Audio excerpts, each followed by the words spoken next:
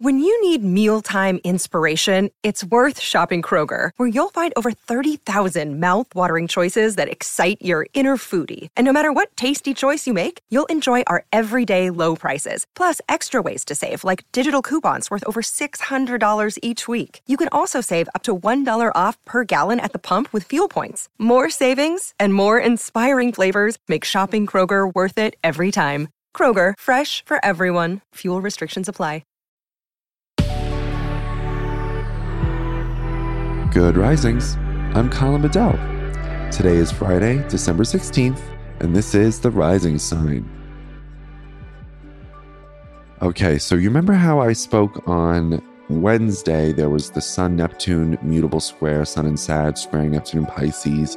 Well, today we have a little bit more mutable squares and oppositions with the Moon in Virgo, opposing Neptune in Pisces, squaring the Sun in Sag, and then opposing Jupiter in Pisces as well. So with the Moon in Virgo forming oppositions and squares to Sag and Pisces, this is going to provide a healthy dose of mutable mayhem today, right? So, and Mars is currently in Gemini, but it hasn't aspected the Moon in Virgo yet. So we have a lot of mutable energy happening right now. And I actually want to discuss something that I shared with you last week, which bears repeating because it is something I think I try to remember all the time because it needs to be remembered many times throughout the day. And that is giving yourself the value of transition. So the reason why I'm mentioning transition is because mutable signs take a stand for transition. They occupy that threshold of when one thing is becoming another thing. And so what I want to remind you is that when you are feeling stressed, overwhelmed, burnt out, is there a possibility that being really conscious about a transition might help you feel less stressed, less overwhelmed, and less burnt out? Because what you want to remember is that human beings are organized spatially. Okay, so we look to location and our environment to help us organize our interpretation of reality. I'm mentioning this because the pandemic upended that. Many of us worked from home, same room, same desk, same chair, same screen for months at a time. I still don't think we fully recovered from that. And therefore, where's the transition? When I'm going from Zoom room to work, Zoom room to friends, Zoom room to a funeral or a wedding, it felt so clunky because I knew there's no transition here. I'm not organized spatially. I'm not going on the plane. I'm not on my commute. I'm not on my subway. I'm not in my environment, cluing me into this is becoming that. And so today I want you to ask yourself how you could be more intentional about transitions to help you feel less stress, less overwhelmed, less anxiety, all of it.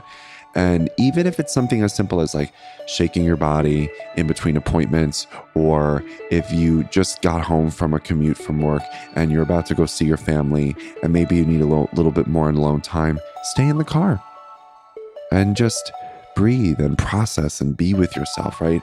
We don't always have to rush to the next thing. We don't need to stop. We don't need to keep removing that time because it is sacred.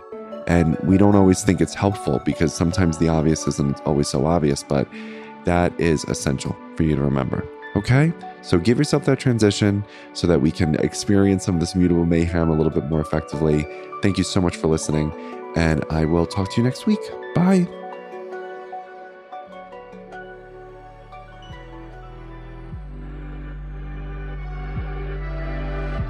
I'm Colin, and you can find me at Queer Cosmos. Thanks for listening to The Rising Sign. If you enjoyed this episode, be sure to check out the other Good Risings offerings available in our feed. Have a great day. Bye.